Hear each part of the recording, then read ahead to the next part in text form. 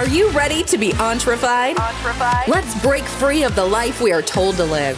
Create freedom and wealth by adding value to others' lives. Challenge traditions, challenge authority, and get entrefied.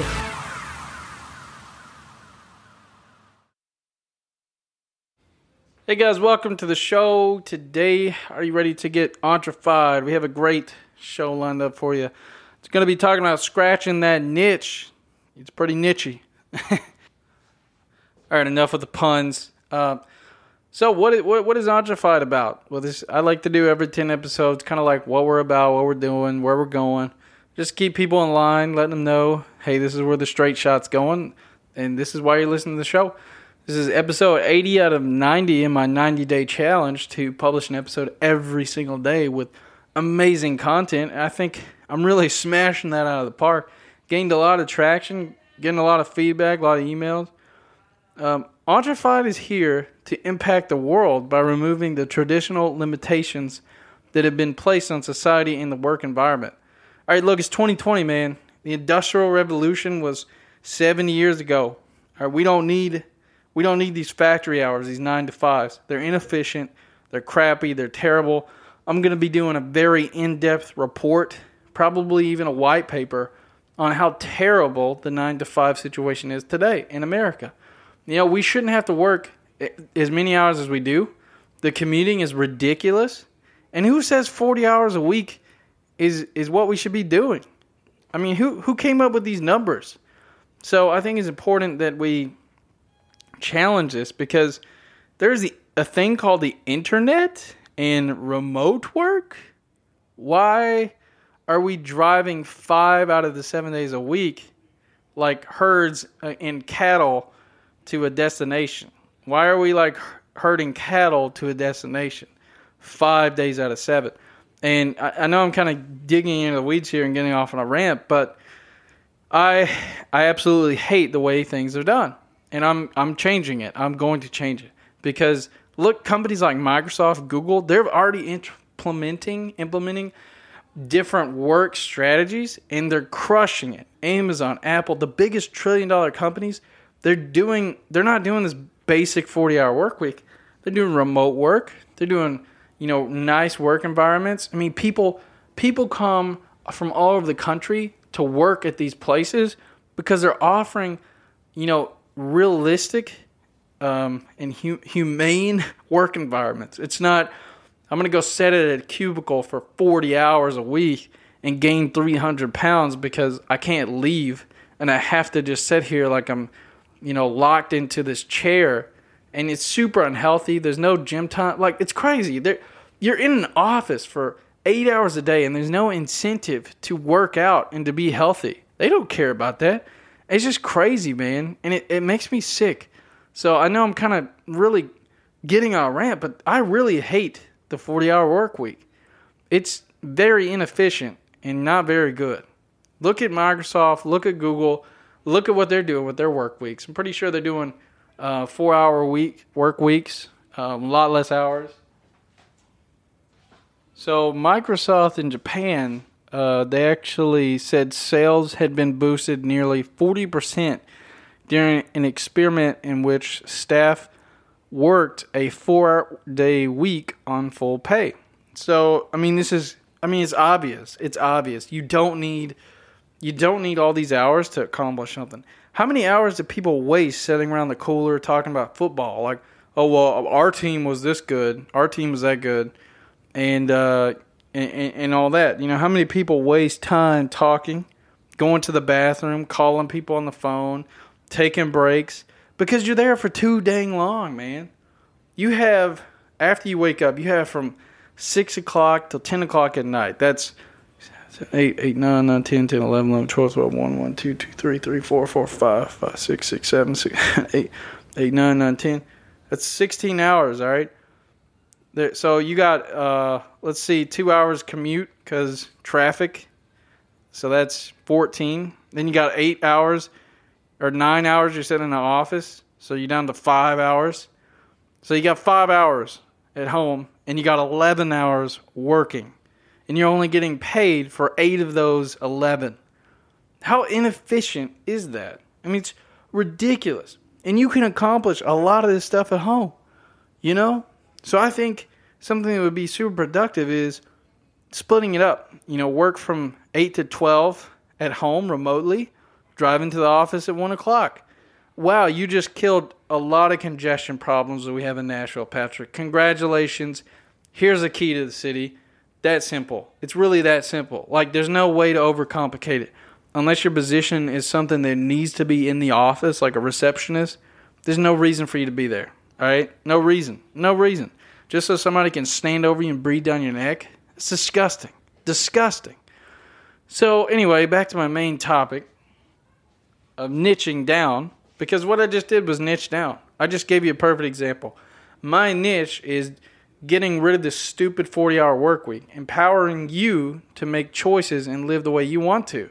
How many of you guys have missed family trips, family vacations, family meetups? How many of you haven't seen your family in years because of work? It shouldn't be this way. It shouldn't be this way. So niching down is extremely important. When you are smaller, a small business will want to focus on a specific product or service and master it. They will want to crush it. Amazon, or that 1-2 combo will get you into the big leagues where you can learn some new tricks. You can expand. Look at Amazon. It started out as an online bookstore in the 90s, in the late 90s, and now it sells everything. You could buy baby diapers, baby wipes, you can buy bookshelves, you can buy Legos, you can buy anything your heart desires. But they started as a bookstore. They scratched that niche. Nobody had an online bookstore. They scratched that niche. That gave them enough money to go and acquire other departments and grow their business. They become now what it is, a marketplace. It's a monopoly. They own everything in the world. I mean, they have stuff from, AWS cloud services. What does a company that sells goods have to do with cloud services? I mean, it's kind of like, just crazy how massive they've grown. And anyway, I don't want to get off on that topic. I used to jump from idea to idea like a squirrel, but then I realized that ideas are easy to create, but they're actually extremely difficult to bring to fruition. It's really easy to sit here on my chair and be like, I have this great idea for this, new, never before thought of space suit for astronauts. But if you never take the first step to actually designing it, making it, you're never going to nothing's ever going to come from it. Like, people don't get it. Ideas are easy. They're a dime a dozen. I mean, they're cheap. They're easy. I had this one guy one time. He told me, he was like, hey, man, I got this business ideas, but nobody's ever thought of it ever before, ever. And I want to use it. But I'm scared to tell you, can you sign an NDA? And then the next day he pretended like we never talked about it at all. And then I saw him a couple of weeks ago. He never did anything with it. People are so paranoid and crazy. Like, you can tell me about your idea. I'm not going to steal it. There's no idea I'm going to steal because there's a lot of work that goes into an idea. You have to put a lot of work into it. Like, if you told me you had the idea for Tesla, I'm going to be like, okay, go get it, man. Because I don't know the first thing about building a car that runs straight up on batteries. That's something that takes a true vision and a true grit to get to. So don't be afraid to share your ideas. That's so stupid. You must focus. Follow one course until you're successful. Monogamy before polygamy. If I said that right. Basically, you have one thing, one pursuit until you get really good at it. Then you can have multiple. Once I master Microsoft, I can start the Bill Gates Foundation.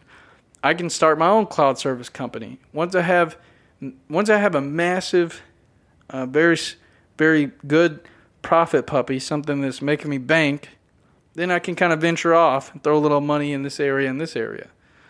Keep that in mind. So focus, follow one course, and be consistent. Stay with that one thing. Consistent and persistent towards that one thing that gets you into the big leagues. And once you're in the big leagues, once you got $1 million in the bank, man, because of your business and your cash flow is healthy, you're making $10,000 a month, then you can go buy some crazy business that's like, I don't know, trying to make purses out of rubber tires. That's actually a real business. So once you get good at one thing, you can venture off. We have some really exciting new guests coming up on our show. I've been in the works talking to, ex-NFL players, to doctors that have been on Shark Tank, on ABC. I'm in the works emailing these guys, getting them on the show for you guys. It's day 80 out of 90 of the Podcast Every Single Day Challenge. I challenged myself to back in December. Stick around for episode 90. There's going to be some changes, some big, some small. May even give away some prizes. So stick around for that. And the main point today I want to make is the focus. Follow one course until you're successful. Select one niche, such as books on lines, or perhaps day beds, something like I did. Like I said, I had a furniture business that was specifically just day beds. Nothing else but day beds and some pillows. That's it. That's all you get. Just a day bed and a pillow. Very specific, very long tail keywords. I had a lot of success out of it. Something that is niche and that you can master will get you success. Then big brands like Wayfair, they'll want to buy you out. I've seen it happen. I've definitely been there. Or you can scale. Furniture was one thing. I did well. I stuck with it. I scaled it. Well, I didn't scale it. I just stuck with the day beds, and I sold out in day bed stage. I didn't want to keep going because I didn't really like it. So what is your business focus? What are you focusing on? If you're small, are you staying, with that one thing? I like to keep it simple. I like to keep my things simple. I like to keep everything streamlined, easy to do. Podcast, easy. Getting on a calendar, talking to people, easy.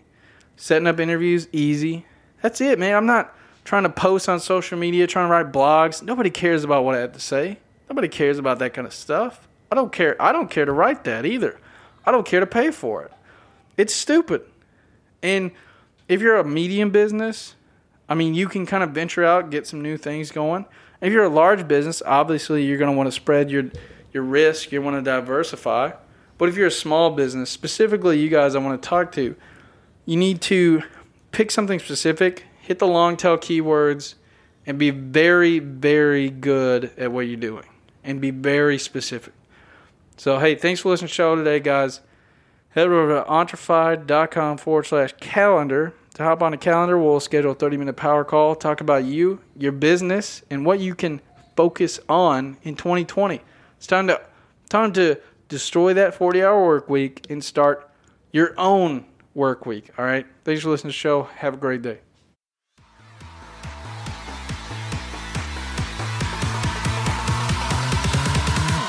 Are you feeling entrefied yet? We hope so. For more information and news updates, check us out at www.entrefied.com or contact Patrick directly on facebook.com/PatrickHughes9000.